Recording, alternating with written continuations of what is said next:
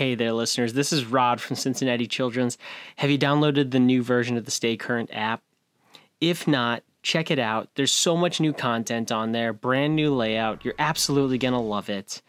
But until then, enjoy the episode.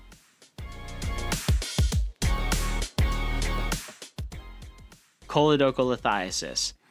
I think it's so cool because it's one of those disease processes that spans multiple specialties, GI and surgery.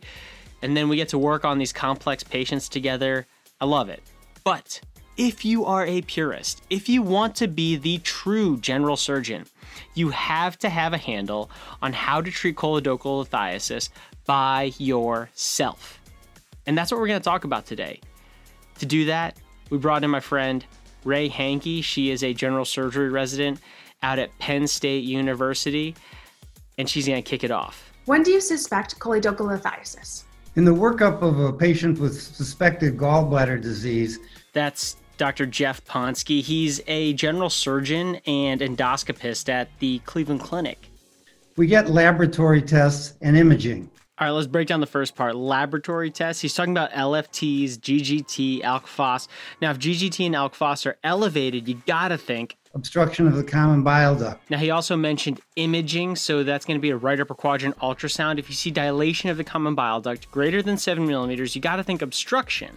Potentially with stones.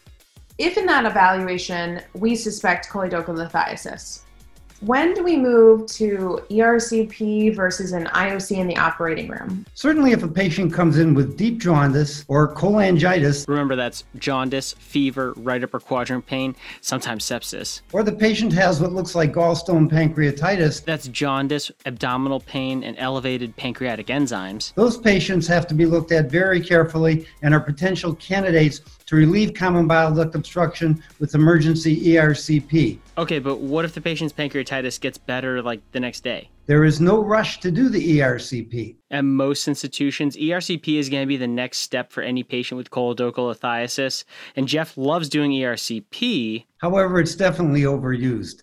And if a patient can go to the operating room and have an intraoperative cholangiogram and management of the common bile duct stones in one episode, they may be better off than having a preoperative ERCP. Assuming you don't have access to an expert endoscopist, how can we approach clearing the CBD?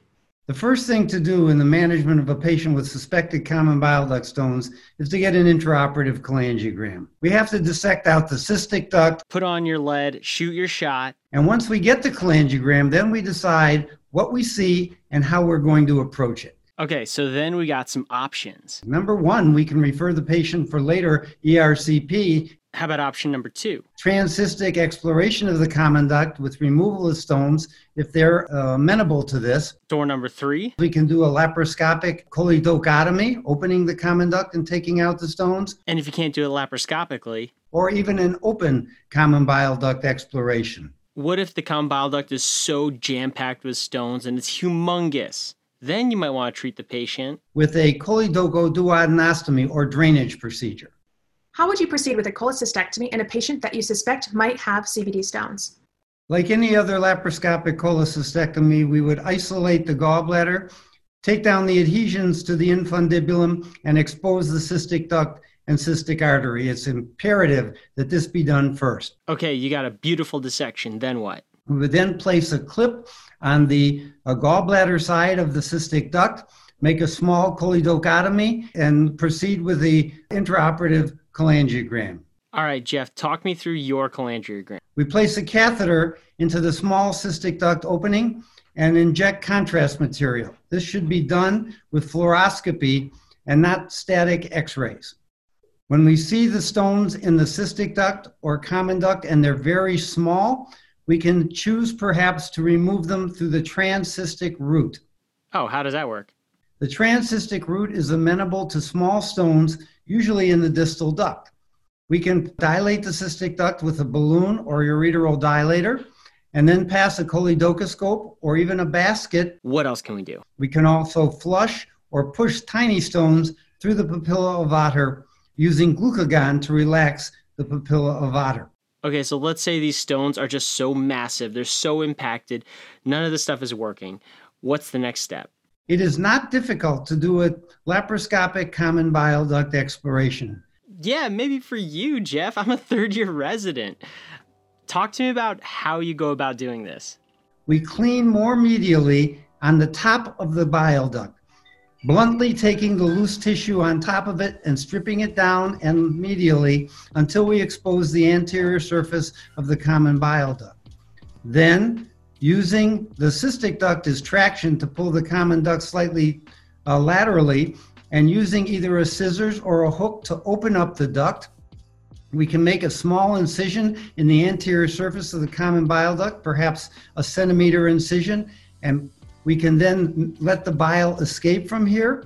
We can use Fogarty balloons or baskets, and eventually choledocoscope, both upward and downward, to be able to clear the stones from the common bile duct. Awesome. Okay, so how do we know that we've cleared all the stones? Like, what do you do? Once we think we've completed this, and we can pass our choledocoscope in both directions, even into the duodenum distally, we can then take a T-tube, usually a 12 or 14 T-tube. We cut the back wall off of the T-tube, slice it longitudinally, and then we put the entire T-tube into the abdomen and put its arms into the duct, both proximally and distally.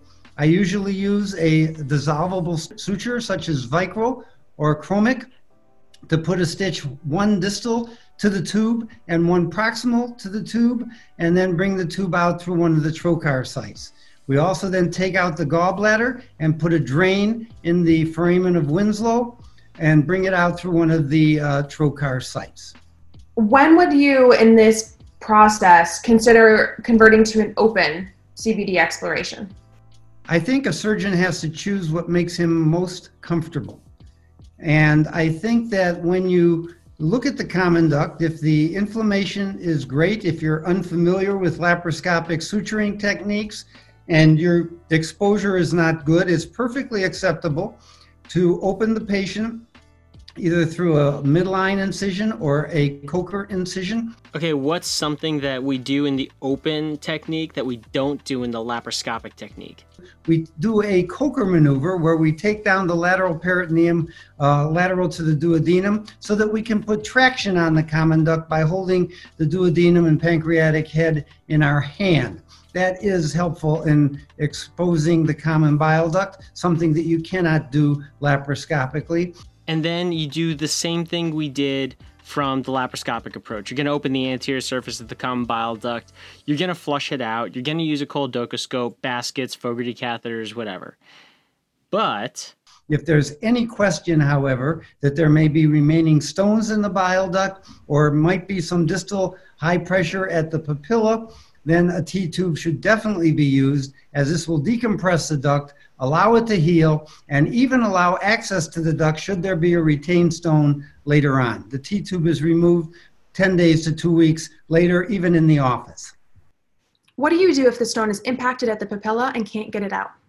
And that will happen occasionally when stones become impacted at the papilla, sometimes even in an open procedure with very diligent exploration of the duct, you'll find that they're absolutely stuck in the distal duct. And you have several choices here. One is the transduodenal sphincteroplasty. And in that situation, we make a duodenotomy over the papilla.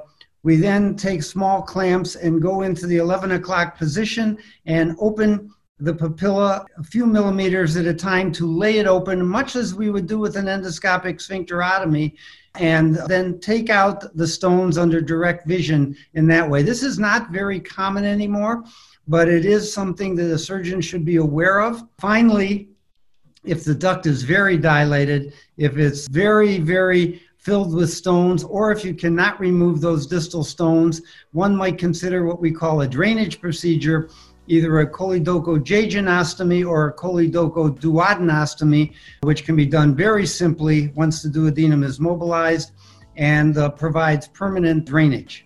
What instruments should we have on hand to be prepared for a laparoscopic CBD exploration?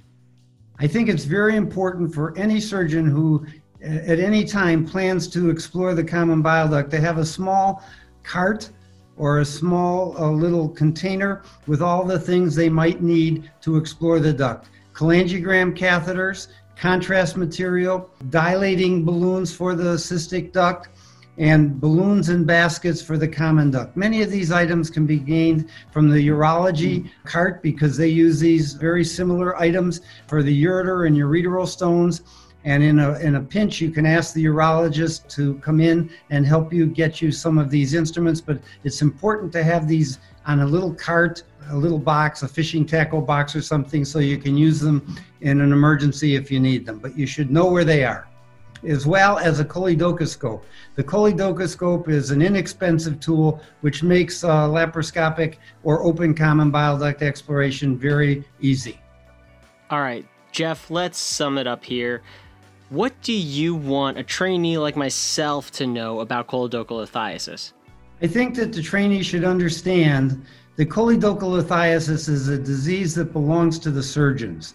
And to use ERCP as an adjunct is perfectly appropriate, but a surgeon should be comfortable in the end of the day doing exploration and management of common bile duct stones. We should know how to do it transcystically, and we should know how to do it laparoscopically by exploring the common bile duct and open if needs be. The common bile duct belongs to the surgeon, and the surgeon should feel very comfortable in approaching it and taking care of the maladies which afflict it. That's a wrap on the management of choledocholithiasis. Thanks so much, Rae. And thank you, the listener. Did you enjoy the episode?